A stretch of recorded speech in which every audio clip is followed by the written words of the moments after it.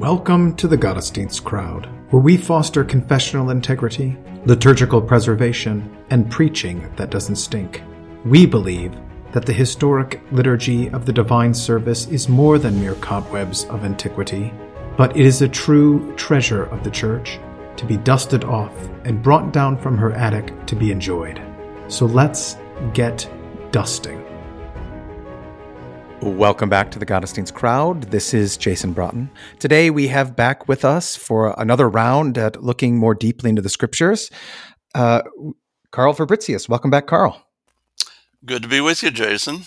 So one of the recurring themes that I've noticed in our discussions on the podcast, and then even when you make presentations at a Gottesdienst retreat or a conference, is you continually hammer home about reading the Scriptures more deeply. And what I take away from that is this idea that we should listen more carefully to the accounts and not let seemingly small details go unnoticed, and not let the upfront thing dominate our understanding of things. And so often the case is we can get so wrapped up in what is plainly set forth that we miss kind of the rest of the treasures that are kind of buried there. And if there's one case I think that you're going to try to make here, it is that we do that with the account of Jephthah in Judges 10 through 12, that we focus too narrowly on the vow and not on everything else that is going on. So take us through Jephthah. What are we missing?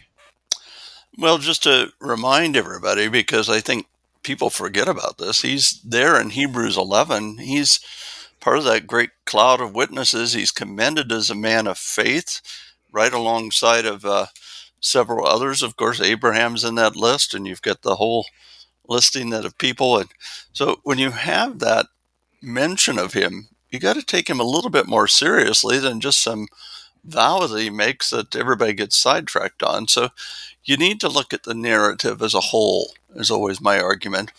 And I even see this one kind of starting back in chapter 10, where 10 verse 2, you already get a Gileadite as a judge, because this is all going to be about Gilead, and Jephthah himself, a Gileadite. And then you've got mention of the fact this guy has 30 sons and 30 donkeys, which is a weird thing, I know, and I'm not going to go in deep on that. That's not the main thing. But notice how if you jump ahead to 12, 8, and 9, suddenly you've got another judge, Ibsam, and in that case, he's with Bethlehem. Now, Bethlehem is, as soon as you see that, you have to think about, is that connected in with what's going on? Your mind should start thinking in terms of, why is Jephthah in between these two accounts? Both of them mention these two judges, both who had the 30 in them. And then here's his story. Well, then you get the fall of, and the rest of chapter 10, you have the whole Israel going after all the gods. Now, there's a lengthy list of gods here in 10 verse 6. So as if we don't want to leave any of the ones that they're worshiping out. I mean, they've got Baals, Ashtaroths, the gods of Syria, the gods of Sidon, the gods of Moab, the gods of the people of Ammon, who's going to be part of the Jephthah narrative, and the gods of the Philistines. So they've got all these gods they've taken after, and many of them, by the way, involve virgin sacrifice, taking daughters and requiring them to be sacrificed at times. So that's hanging around in the background. The people are oppressed then, and then finally they say, we have sinned, in 10 verse 15, and they put away the foreign gods. Now, that's always kind of, we could debate, did they put them all away? Probably not. Sort of a mix of things going on there, because we don't tend to put our gods away. I think it's a kind of brutal reminder to us that we, on the one hand, we say we repent, we turn away from those things. On the other hand, we sort of are clinging to the things of the world around us. We don't have our little statues and all that, but we've got all of our, there'll be the great worship service coming up this weekend when people will just act like the world turns around some Super Bowl game. There's, there's all these sort of worship experiences we tie ourselves to that are totally different than, say, throwing our children in the fire. Although you could talk about the elections and what's going on in our country, the way that people want to cling to abortion as if it's such an important thing. Mm-hmm. So the gods of the land around us are always there, sort of coming at us. And then you find the Ammonites gathering because they're going to go to war. And they encamp even in Gilead. Now, Gilead is to the east of the Jordan. To the west is Ephraim, and of course Judah and everything. Mm-hmm. It's between those two rivers, the Arnon and the Jabbok. And of course we remember the Jabbok, or should remember the Jabbok, because you've got that account of Jacob and the wrestling. You hear these names and things should kind of pop into your head about this whole region, even the fact that Mitzpah is there and Gilead. If you go back to Genesis, you have the naming of Gilead, and that's in this region as well as Mitzpah. It involves Jacob and the erection of a post, a little altar area, where he and Laban have a witness between them. They promise not to cross these lines, and God is ultimately the witness between them. So the story is back there kind of in the background long before this, of where Gilead comes from and the importance of the witness between. And then you have people wondering, who's going to fight for us? They're debating this. And Jephthah the Gileadite is introduced right away. Well, he's a mighty man, but there's the but there. He's the son of a prostitute or of a harlot, depending on your translation, which not the kind of guy you'd expect to be a leader. And yet here's sort of a tradition of Israel too. I mean, before this you had Gideon, and he had a concubine, and his son by the concubine, Abimelech, wants to be king and kills all the other sons of Gideon, except the one, of course. So you've got this story following the Abimelech narrative. It just is a nice tie-in, a reminder as well of the history of the Israel in terms of going back to the fall of the walls of Jericho, and a harlot is involved. So the history of harlots, the history of how they're involved, and looking forward, of course, to the days of Christ and his encounter with Mary Magdalene, and with the women who are disgraced often, and how this becomes part of the narrative. You have to, all these sort of stories should be part of what you think about when you hear about Gilead and Jephthah the Gilead being the son of a harlot. And of course, Jephthah's thrown out of the house because, much like the account of Joseph, where there was a favorite, the brothers, who are the sons of the one mother, don't like the fact that the father has found another woman. They cast him out because he's the son of another woman. The same kind of dispute in the household of Joseph, I should have said it, in the household of Israel, where you've got all the sons. And it's really, they're defending their mother. I mean, they don't like the fact that this upstart Joseph is there. So with Jephthah, the same thing. So he flees from his brothers, in this case, goes off to a land a little bit north of Gilead, and gathers these fighters around him, kind of just jerks, sort of the outcast of the land. I mean, Jephthah himself an outcast, and they gather around him. And then the Ammonites come to make war. And the Gileadites turn to Jephthah, of all people. After all, he's kind of known as this outcast. He's gathered these guys who are kind of rebels and fighters around him, and they want him to be their commander. An odd choice, because they threw him out of the house. But you see the same kind of distress in the days of Joseph. You see verse 7. I like this fact. He says, "Did you not hate me and expel me from my father's house? Why have you come to me now when you are in distress? Now that word shows up in relation to the distress of the brothers who come to Egypt looking for assistance as well. These little stories and how they kind of fill in gaps. So you've got a situation again where, yeah, they hated him, and the brothers of Joseph had hated him. He put them through a test. In a certain sense, Jephthah sort of tests these elders of Gilead who come to him, and they say, well, we want you to do the fighting. We'll make you the head over all of Gilead. And he says, well, if you take me back home to fight, then, and the Lord delivers them to me, shall I be your head? Now, there's the key phrase, I think. It gets wound into there. The Lord delivers them. He doesn't say, and I deliver you from them. He specifically confesses that the Lord will be the one who delivers. And I think that's right away tells you that he is a man of faith. He has heard the word. Is he confused and maybe a little bit like us? Yes, but the faith is there.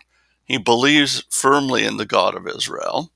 And so the elders of Gilead say to Jephthah, the Lord will be a witness between us. Now, here's another one of those tricky words. In English, it's witness, but it's actually, they use the term hearer in Hebrew. The Lord is going to be a hearer between us. Now, they could have used the word aid, which actually is witness. They don't do that. Instead, you have hearer. So the Lord is going to be the one who listens to the words of both of them. It's similar to what happened in terms of Jacob and Laban, where the Lord is ultimately the judge between them. He hears what they say. So basically, they're going to make vows before the Lord, both of them. So there is another vow, you could say, going on here, that they're going to speak their words before the Lord. And in fact, you have Gilead or Jephthah doing exactly that. He goes with the elders and they make him head. They say those words. And then Jephthah speaks all his words before the Lord in Mizpah. And Mizpah means the place of judgment. And so that judgment, even as there was to be a judgment back in that Laban and Jacob account, and the Lord would be the judge. So even here, they go to Mizpah, and Mizpah was the same place of the agreement because it was not only called Gilead, it was also called Mizpah. So it's this place of agreement and the word spoken before the Lord. So all this points again to the centrality of faith, the way Jephthah and the people go to the one who matters. They speak to the Lord, who speaks to them, by the way. He had spoken to them back in the previous chapter. I didn't go into that, but it says, the Lord says to the children of Israel, did I not deliver you from the Egyptians? Takes them back, and from the Amorites, and from the people of Ammon, and from the Philistines. All those people's gods they were worshiping, the Lord had delivered them. Not those gods that they were worshiping. Those had been conquered by God. And that's very important for this narrative. So then the king gets involved because the Ammonites come to fight. Jephthah sends messengers to the Ammonites. Before you go move ahead. on, I just wanted to.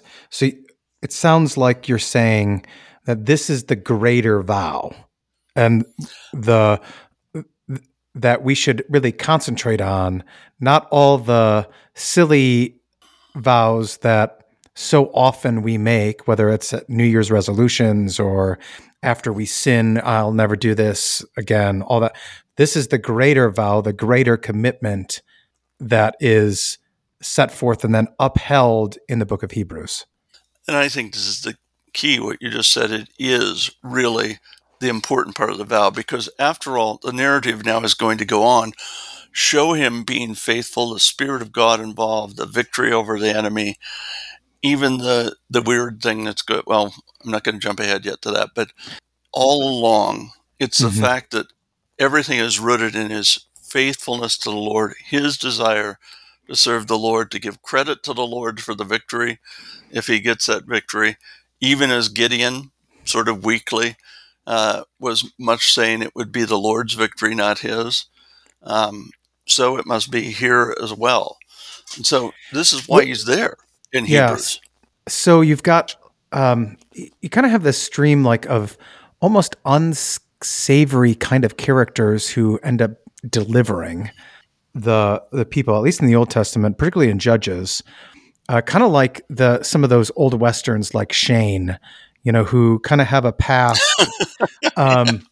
Yeah, I mean, so what's about that? I mean, I don't want to psychologize it, but there does seem to be kind of this rough edge that is necessary to both be kind of bold enough to hold to the commitment to the Lord, but also like willing to be kind of sullied themselves. And you kind of get this even with our Lord, though he didn't sully himself in the sense of he was tempted but without sin. He does allow himself to be sullied by others in the sense that, he eats with tax collectors and sinners. He does the thing that is unexpected. Is there a kind of a carryover, maybe not a 1-for-1 kind of ratio, but is there a carryover? And then what does that teach us, or how does that inform us in how we live out our faith here now? Well, the reality is, it's not just then he gathers tax collectors and sinners, or the crude people of Judges, or we are the same crude people. Mm-hmm. This is important to remind ourselves. I mean, who are the 12 that he picks as disciples? I mean, look at that crowd, and look at Paul and his background, and look at, so you can go through and see biblically this was always happening, and it's still happening. Look at some of the guys he chooses to be preachers in today's world, and faithful ones. I mean, I'm kind of a jerk. I don't like people. And yet there's a certain edge to these folks, right? It's kind of like a rough edge, kind of like I can't really put my finger or my thumb on exactly what the word is, but there's an edginess, and not for the sake of being edgy. It's like a real, like you said, kind of almost jerkiness. I hate to use that term, but there's a sort of, the world looks at you certainly that way. Yeah. I mean, what did they say about Jesus? Not only did he eat with tax collectors and sinners, but they like to say, oh yeah, he's Joseph's son. I mean, think of how they talked about Jephthah. Oh yeah, the prostitute's son. Dad messed up with that.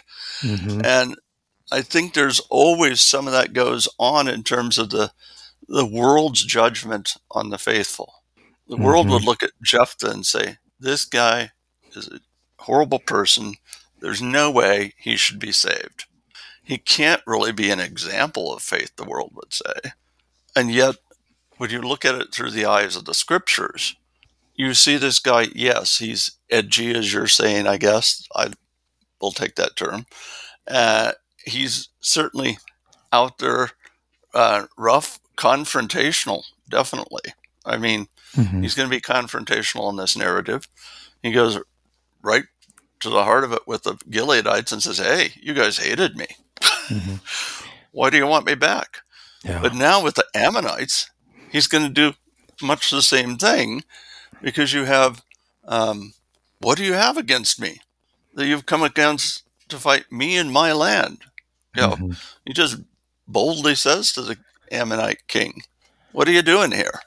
Yeah. And so they have this dialogue then back and forth via messengers, where the Ammonite king says, well, Israel took away my land when they came up out of Egypt.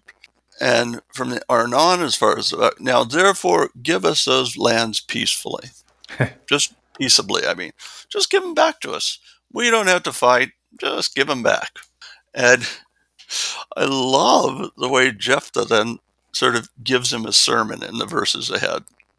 Because he says, Israel didn't take away the land of Moab. And then he goes and recounts his history, beginning with Israel came up from Egypt.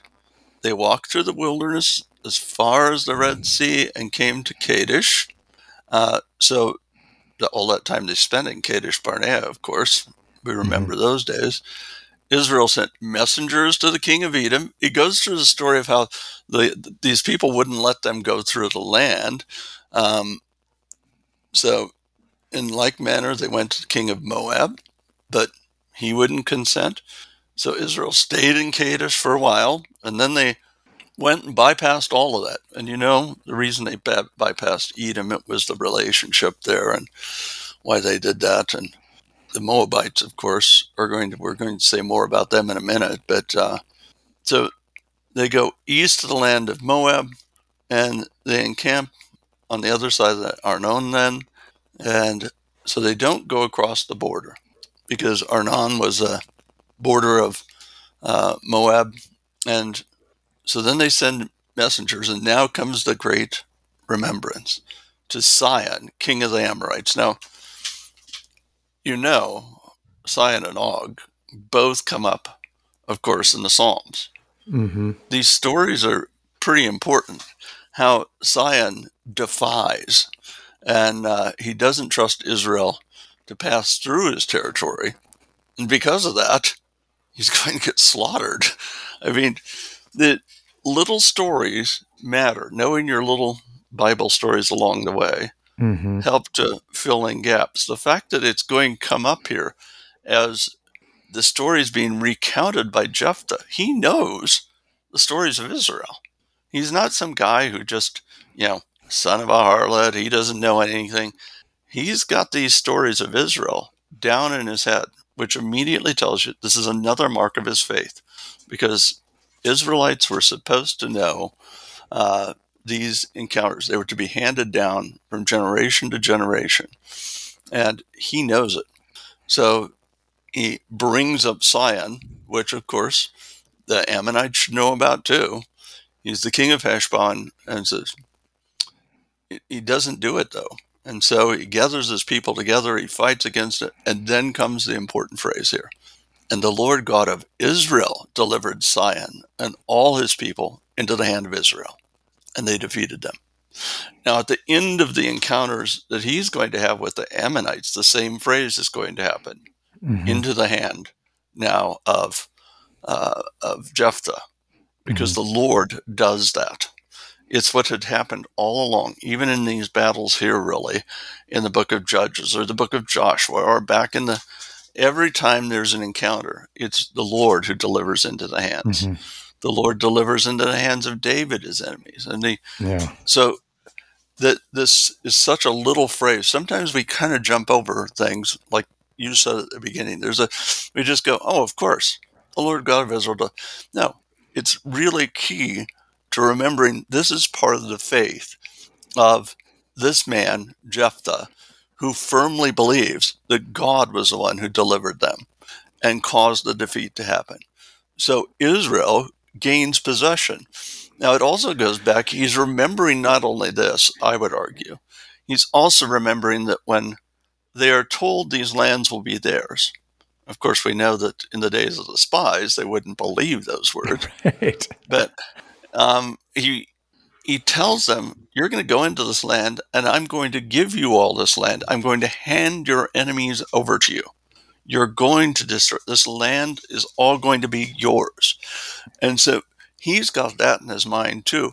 He knows the history of Israel. He believes that history, because again, the faith is not just some spiritualistic nonsense. It's rooted in historical details.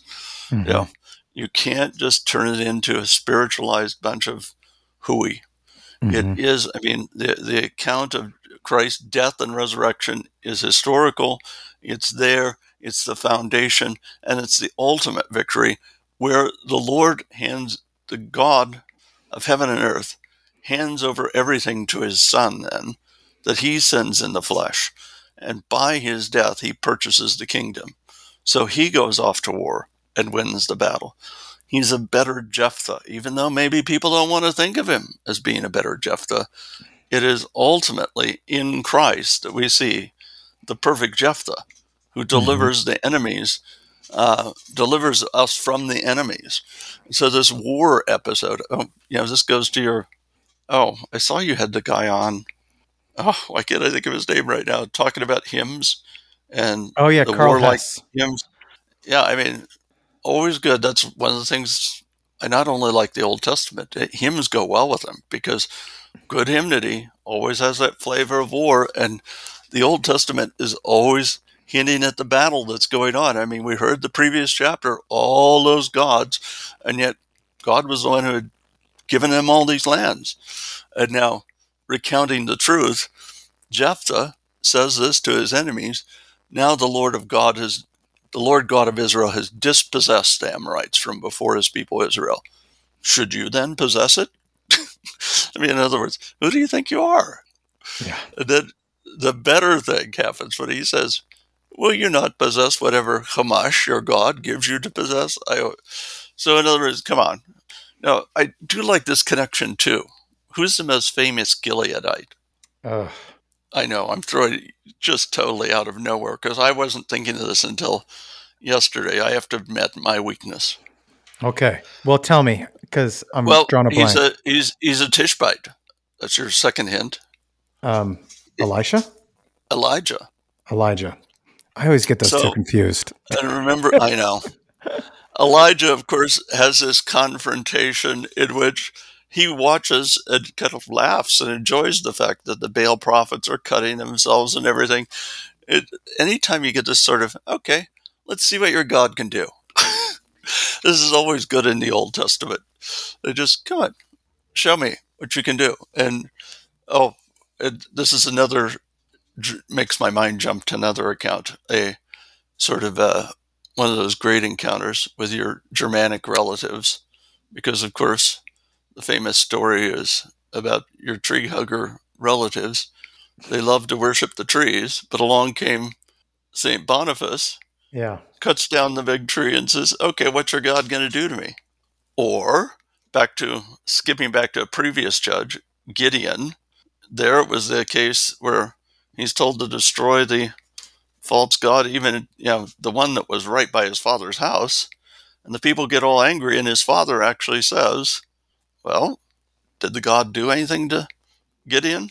And then he gets his other name. But so it's a frequent occurrence in the Old Testament, happens in the New Testament, we could argue too, and we could argue it's really going on around us in the world today. I mean, Mm-hmm. I know Christians always say, oh, we're losing, the world's defeating us, blah, blah, blah. The reality is the church continues to have faithful preachers out there, and people still get baptized, and you still have people receiving the sacrament. The church endures from generation to generation, even though it always seems like we're losing.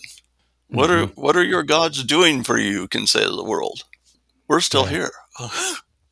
Or to quote, of Yeah. course, I a mean, rock and roll song, yeah, I'm still standing. it doesn't always seem like we're losing, right? I mean, there are times when it seems like we're at a kind of a greater mass than Right. others, but there are times when it seems like, oh man, we're getting beat up, and that shouldn't cause us to lose hope. It should cause us to get back up and keep fighting the way that St. Paul did when he every time he went to a new town, it seems like he was getting thrown in prison or getting stoned or beaten, and he gets up and does it all again.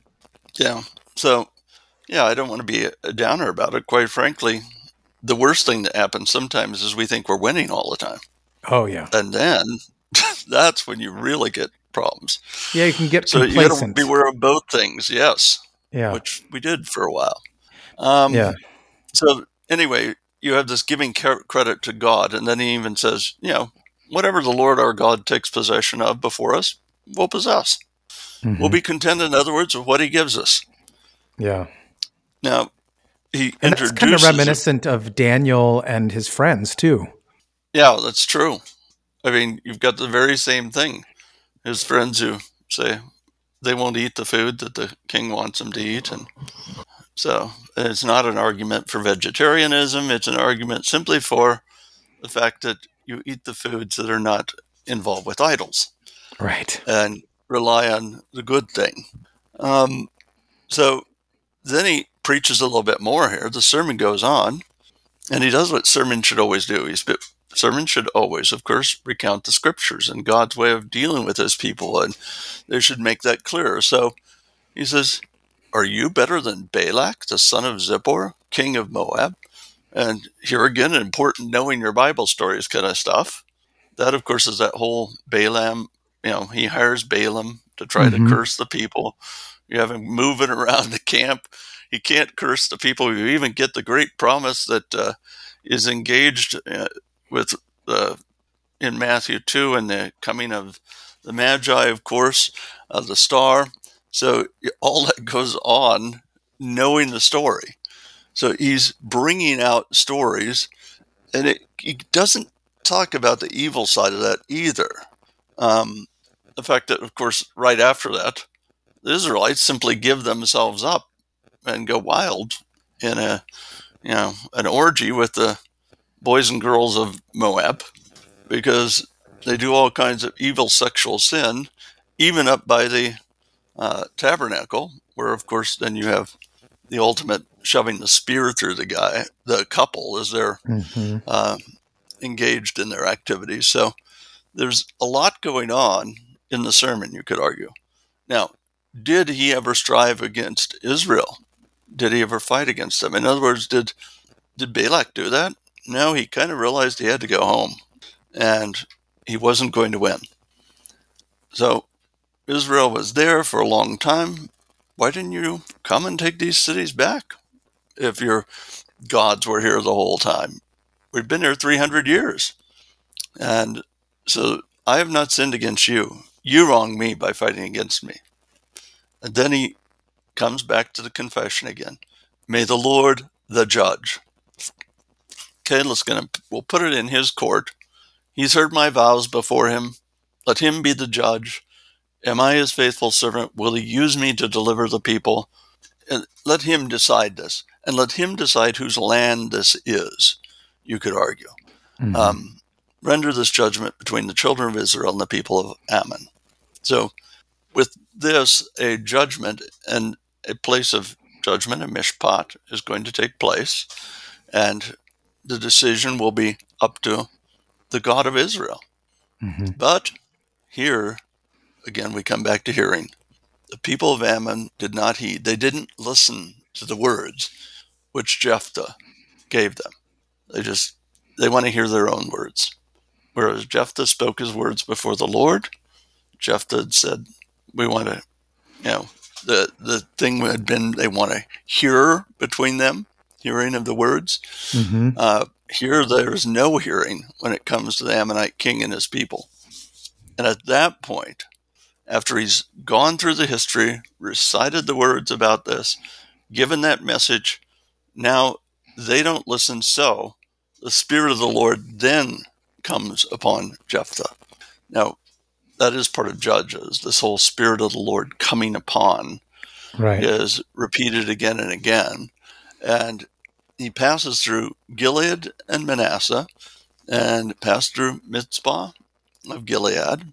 And from Mizpah of Gilead, he advanced toward the people of Ammon. So he places that remind him of God's history with Israel. You're sort of having him go through locations in which they think about how God had spoken to the people. In fact, the people of Manasseh had looked at back in Numbers already, they had looked at the land here in Gilead. They had said, this would be great land for our cattle, for our sheep, for grazing, we really want to have this land. And at first they had said, we'll just stay here. And of course, the anger of the Lord begins to be kindled by their resistance, and they have to be called to repentance, and they have to hear the Lord's words, and they do listen. And they end up then sending all their troops across the river to fight with their brethren. But that's another thing historically that's in the background with the Gilead and these locations that are going on. And what's going to happen here, you're really getting details that should prompt the memory of Israel and the memory of people yet today who hear God's word, of trusting in the Lord because he's the one always who delivers. Mm-hmm. There's no other deliverer. Jephthah was a mighty man of valor, but he himself recognized without the Lord on his side, he had nothing. So now you get to Jephthah's moment that everybody likes to pick on. So before we head down into that, you've been bringing up this hearing, listening, and judgment. And there's something that Peterson had said when I had made an offhanded comment about Jesus in the Garden of Gethsemane saying, not my will, but yours be done, when he's kind of pouring out his heart, saying, if this may pass. And I had said something like, there's a sense in which he's asking for another way. And Peterson said, I don't think he is. He said he's actually just asking the Lord to hear and send help and aid and encouragement, because he sends the angels, just like after his battle with Satan in the wilderness. Is there also a sense where when the people of God, particularly in the Old Testament, say something like, and the Lord will deliver us, and they're just making statements of this, they're expecting the Lord to hear and to do that, right there. So it's not just a statement of confession or profession before those enemies, but also a prayer of request to send aid. I'd say yes. I mean, you see this especially in the Psalms, where Psalms are prayers, and what do they tend to do? Weave together the statements directly about God's deliverance in the past, for example, etc. I think even in recounting with messengers these words to the king of Ammon, he's also saying to his own troops, look, here it is. We call out to the one we need. We went before the Lord in Mizpah. I spoke my words before him. He's the one that we have to trust. And indeed, you're right. It is calling out. Let's say it's like the liturgy. What do? We speak the words God gave us to him, and then we listen to the words that come back, which are his words as well. Yeah. So it becomes not about, sometimes we say something quite plainly, and yet it is also at the same time the reality of we're saying it before God and saying, be faithful to what you've declared. Yeah, be the judge. Hear my be case. The judge. Be the judge. Make a judgment between us. Not between me and God, but between me and my enemies. Right. I think that's always important to keep. And so, Go ahead. No. So you get this sense, right, where he is making this statement and it's a cry for help, and then immediately the Spirit of the Lord descends upon Jephthah. Yes. He leads so he gets the help.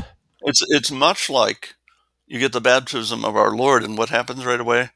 The Spirit of the Lord leads him off into the wilderness to do battle with Satan and the temptation. And then at the end, and the angels gather around him to go back to your recounting what happens in the garden also. Yeah. And so I don't think Jesus is I tend to agree with Peterson. I hate to do that. But well, I mean, I had never really thought about it. And when he said that, it made total sense to me. I was really thankful for that. It's like when you get all that discussion of the will of God in terms of Romans, and that you'll have it thrown in, but it's also a cry out for his mercy, because we know ultimately what is his will. Well, as Paul, of course, stresses, the will of God is to save. That's really what he wants to do. Yeah. And so we want that will to be there, to save us from our enemies, to save us from death and the grave, to save us from all the things that surround us in this world. Okay. So now we get to the tragic vow, and he does this with the Spirit of the Lord having descended upon him. What's going with that? Well, I'm going to go back to the Romans thing. Okay. Here, you got the Spirit, right? But you do what you don't want to do at times. And so here he does something absolute. One moment he's got the Spirit of the Lord, he's going to go out and do the battle and win. And yet here is his weak side. His sinful flesh is still there. If you will indeed deliver the people of Ammon into my hands, and it sounds like such a pious thing too. We say these nice pious promises to God. People do this all the time. If, God, you do this, you deliver it, then I'll do this. But God really doesn't want us making deals. Most of our deals are kind of ridiculous anyway, but I'm going to be better at this or better at that, because you just get me through this, God. Rather than just saying, Lord, be merciful to me, a sinner, sort of like the guy that Jesus points out, we like to say, well, be merciful, and I will now offer this in return. And he does this. He says, whatever comes out of the doors of my house to meet me. Now, he doesn't reflect on anything. He just lets it flow out. When I return in peace from the people of Ammon shall surely be the Lord's, and I will offer it up as a burnt offering. I mean, yeah, it could have been a goat. It could have been a lamb. It could have been a chicken. Coming out of the door. Instead, it's his daughter. And, but that comes back later. So now he just goes off to the battle then. And the Lord delivers them into his hands. The Lord doesn't say, well, that was such a stupid vow, I'm not going to do anything. No, he's still dealing with a man of faith who's weak, like each one of us. How many pastors could go through, and list their weaknesses? We kind of know them well. And we know when we've been foolish. We know when we made errors with our people. We know when we made false promises. We know all those things. And yet the Lord uses us to comfort the sick, to bring the sacraments, to do all these things. And I'm not really worthy to do those things. And yet he does them through me. And Jephthah is that guy. He's his instrument. And so this instrument, Jephthah, is the one who delivers. He defeats them from a war as far as 20 cities. I mean, they just went from city to city, knocking them out. With a very great slaughter. There's some debate, particularly in old Missouri, whether he actually kept this vow. I mean, if you read the English translation, it looks pretty clear that he did. But there is this debate that, God would not have accepted this as an actual sacrifice and vow. What's your take on all that? Well, would God want him to sacrifice his daughter? The answer is no. I mean, read the laws and read how he distinguishes Israel from the false worship around him. But again, remember we heard about all these gods and the thoughts that were in the people's heads in the background. So Jephthah comes to his house. His daughter comes out. She's got the timbrels and dancing. She's rejoicing. The emphasis on this being his only child. He doesn't have a son or other daughter. This is it. His only daughter. And she's a virgin daughter. And he sees her, and immediately he tears his clothes in repentance. He realizes the grief is upon him. Alas, my daughter, you have brought me very low. You are among those who trouble me. Now, that's kind of a strange thing to say, isn't it? But for I have given my word to the Lord, and I cannot go back on it. So he's got this idea in his head.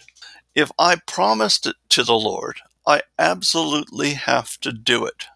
It's a pious thought, but he is ignoring the other parts of the law. But we also know that these are the days to jump forward to Samuel, the young Samuel, that the word of the Lord was rare in those days. Yeah. To remind ourselves that every man is doing what was right in his own eyes. Even Jephthah falls into that trap. I made this promise. I've got to keep it. Now, it's, there's that sorrow, that grief. Why'd you have to be the one who came out the door? She reinforces it. My father, if you have given your word to the Lord, do to me according to what has gone out of your mouth. Now, we had all that hearing stuff earlier, of course. Now you have coming out of the mouth. Before he was standing before the Lord making a vow. Here it's a different vow, the vow of giving up his daughter. But she approves of it because the Lord has avenged you of your enemies, the people of Ammon. She's misguided too. She thinks, okay, this has to happen. He made the promise. God wouldn't want him to break his promise. But there are such things as just absolute foolish promises that we make in the world. Yeah. We have to repent of those too. But in our confusion, we don't always do those things. And in this case, it's tragic. It does have to remind us, the story goes well with reminding us when Jesus says, let your no be no and your yes be yes. Or yes be yes and no be no. Which way is it? Anyway, you know, making vows is something you should avoid for as much as possible. This is just something that we tend to make foolish vows about. Now, there are good vows to make, as we teach in the Catechism, vows when you promise to be faithful to your country and, carry out the duties of in the military or a police officer or something like that for protecting your citizens. These are good promises to make, but, we should limit those kinds of things that we do in the world rather than making them just commonly coming out of our mouth. So he falls into a deadly trap. She says, well, it has to be that way. And yet she says, let me go and wander on the mountains and bewail my virginity, my friends and I. So she's accompanied by her fellow virgins, because what in Israel can be worse? And you could say, in a certain sense, in the world. I mean, a woman who has no children is a harsh thing to happen. And in this case, that she never had a husband, but especially in Israel, this means no sons, and sons are the line of the promise, and ultimately there'll be the male child who will come. So when she's mourning, she's also reflecting, this is my argument, which I can't prove, but she's reflecting back to the fact that there is to be one who's going to give birth, one woman chosen to give birth to the one who will crush the head of the serpent.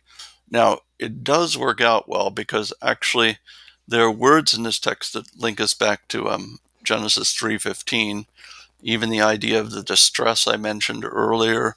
That word is back there. So there's some language that, I think supports it. I can't prove this, and I wouldn't, obviously, this is not like one of those passages that the scriptures stand or fall on, but it is, I think, she at least realizes what's going on, that the virginity and the not having a child, a male child in particular. I mean, her father, after all, had neither son nor daughter other than her. And as I pointed out earlier, at the very end of this narrative, the next judge is from Bethlehem. So I think this virgin thing, now, this also sets the ground for the last weird story in Judges, the whole thing about finding wives for the Benjamites, the importance of having that happen.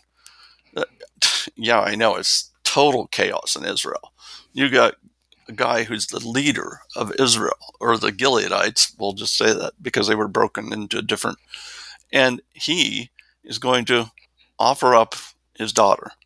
And at the end, you've got, of course, things are as bad there as they were in Sodom and Gomorrah, it turns out, in those last chapters of Judges. So all kinds of evil men doing what is right in their own eyes, just as, well, I mean, look at the world around us, particularly today, doing whatever's right in their own eyes. I was just out in California, and you see all this craziness. There's enough craziness in Milwaukee. It's even crazier out there. And it's just kind of, all around us on every hand. People who you would think it used to be, you would say, oh, there's some people who are just down to earth, and then there's crazy people. Now the crazy people seem to be the dominant. I'm sure there's more who are kind of common sense, but you look around you into this world, and you see the crazy way men have descended into all kinds of false opinions. And you say, then you look at the church. I mean, you have a whole bunch of people in the church who are relatively devout who talk like their relatives who have died are angels, Yeah. which, isn't part of the life of the church or the teaching of the church, but they this goes on, this sort of corruption of the truth, even when they have the truth. Mm-hmm. Yet there's all these other things are in our heads around us. And part of it is the world. I mean, the world, after all, thinks everybody becomes an angel at this point, it seems. I see those T-shirts about the, relatives who died are angels and all this stuff. It's everywhere. So anyway, I launched off to the side on that. But the confusion of the land and the confusion that always haunts us, even in the church today. So she goes away, she bewails her virginity, she had known no man, and then the whole thing of the custom in Israel. This is why I think nothing becomes a custom if you don't have a solid historical event behind it. Mm-hmm. It's not just some mythical thing. She's sacrificed by her father. And this is a horrible thing. They remember it every year as being horrible. They lament it. They lament the daughter of Jephthah the Gileadite. It becomes part of that and should keep them away, of course, from Hamash and all those gods. Of course, what happens in the days of Solomon? He marries all those women, and all those gods are back at the top again, aren't they? So, who knows how long this went on, this, lamenting the daughter of Jephthah. Did it continue for quite a while? Did it just sort of, after 3 or 4 years, fade out of the system? But it clearly is recorded as something that becomes a custom, a repeated action. Mm-hmm. For 4 days, the virgin daughters would remember this. And why 4 days? What's the significance to the numerology there?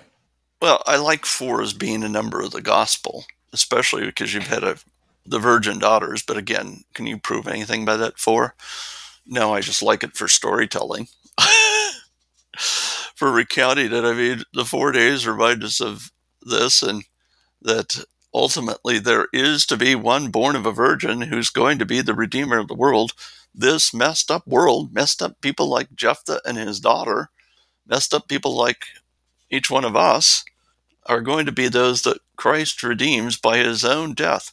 I mean, why does God die? He's innocent, and yet the world cries out for his death.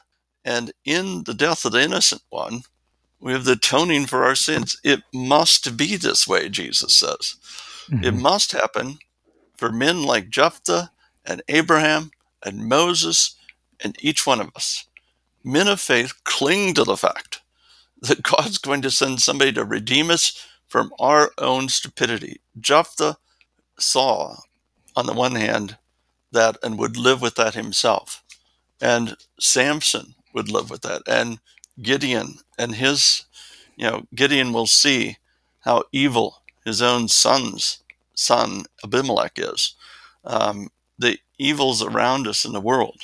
And to know the reality of the need for redemption, the one who atones for our sin, and the solid historical, not just as an example, but the reality of the need for this to be done for us, because we are still every day in need of repenting before God and relying upon that atoning sacrifice of Christ. There's no other way. So, okay, I went off on that for a while. So what follows on after this is Jephthah's conflict with Ephraim and then his account of his death. I mean, at least the recounting that he died and then was buried in Gilead. How does this conflict with Ephraim? Well, I think it points out not only is Jephthah confused, but here's his own brethren, the Ephraimites on the other side of the river. They seem to be looking at this with greedy eyes and saying, hey, those people of Gilead, they're the ones who stayed behind across the river. They're the ones who aren't quite, and we just have this little sector. Remember, Ephraim has just a tiny little bit of land. Mm-hmm. And Gilead is a big region. And it also is a region that you've got grazing and all the rest. So there's sort of that idea, okay, we should have a part in that, and we've got an excuse, So they think it's a good time to go over, and they say to Jephthah, why did you cross over to fight against the people of Ammon and did not call us to go with you? We will burn your house down on you with fire.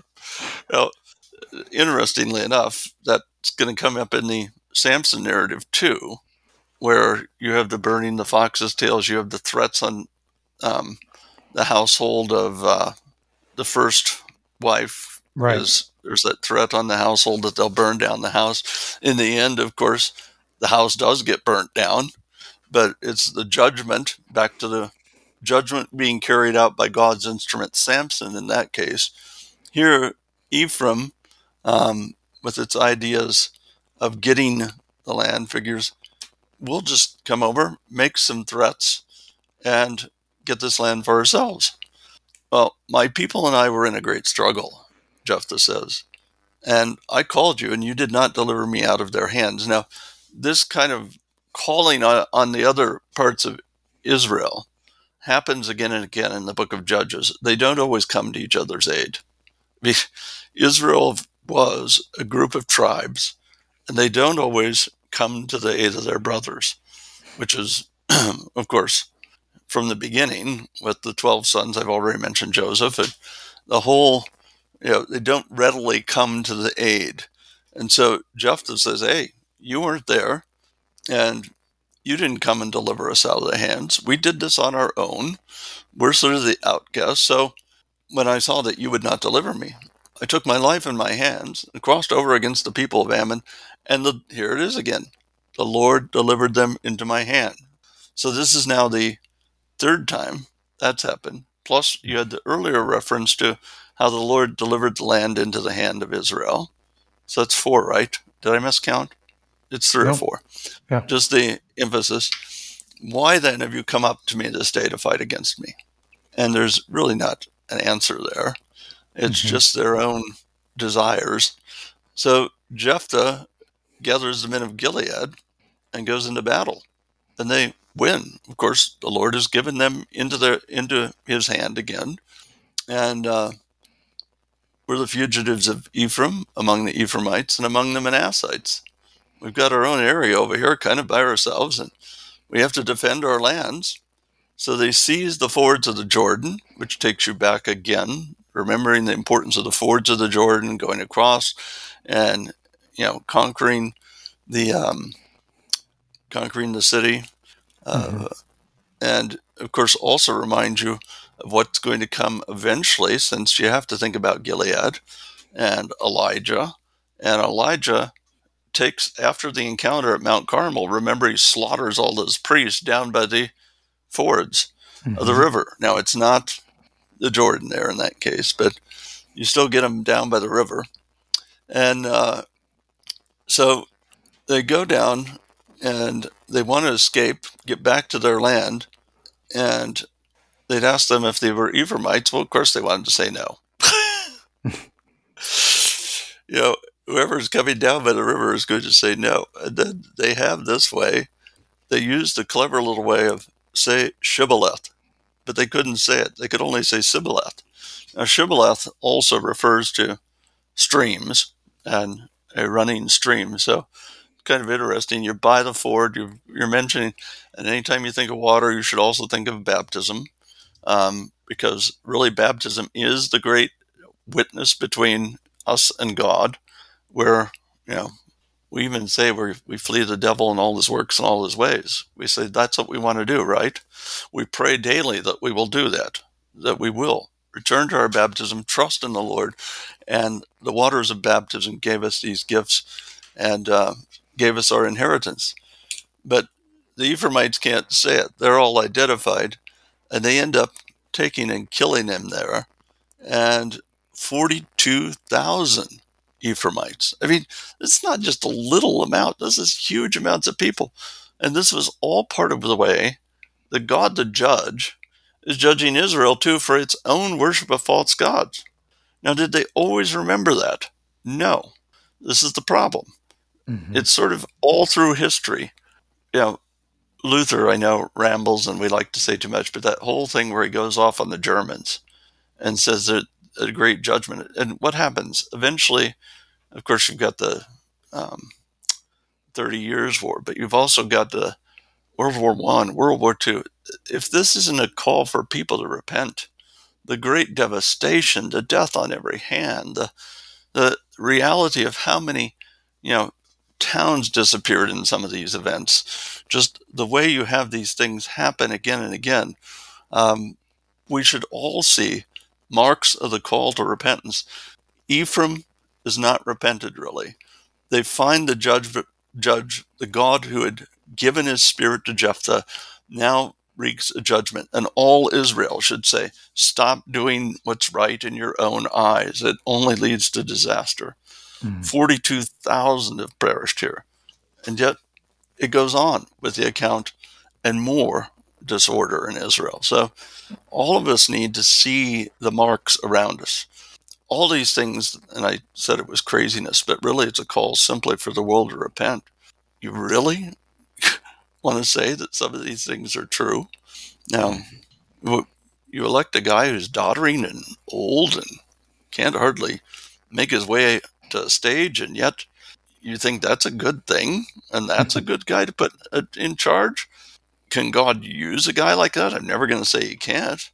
But instead, you have to also say, maybe it's a call for repentance that we can't seem to get somebody in charge who at least has, is competent. But that's judgmental of me to say, but it's kind of true. And so then Jephthah, then you have the sudden conclusion, which often is the case with all these narratives. Jephthah judged Israel 6 years. He's only 6 years he was a judge. Mm-hmm.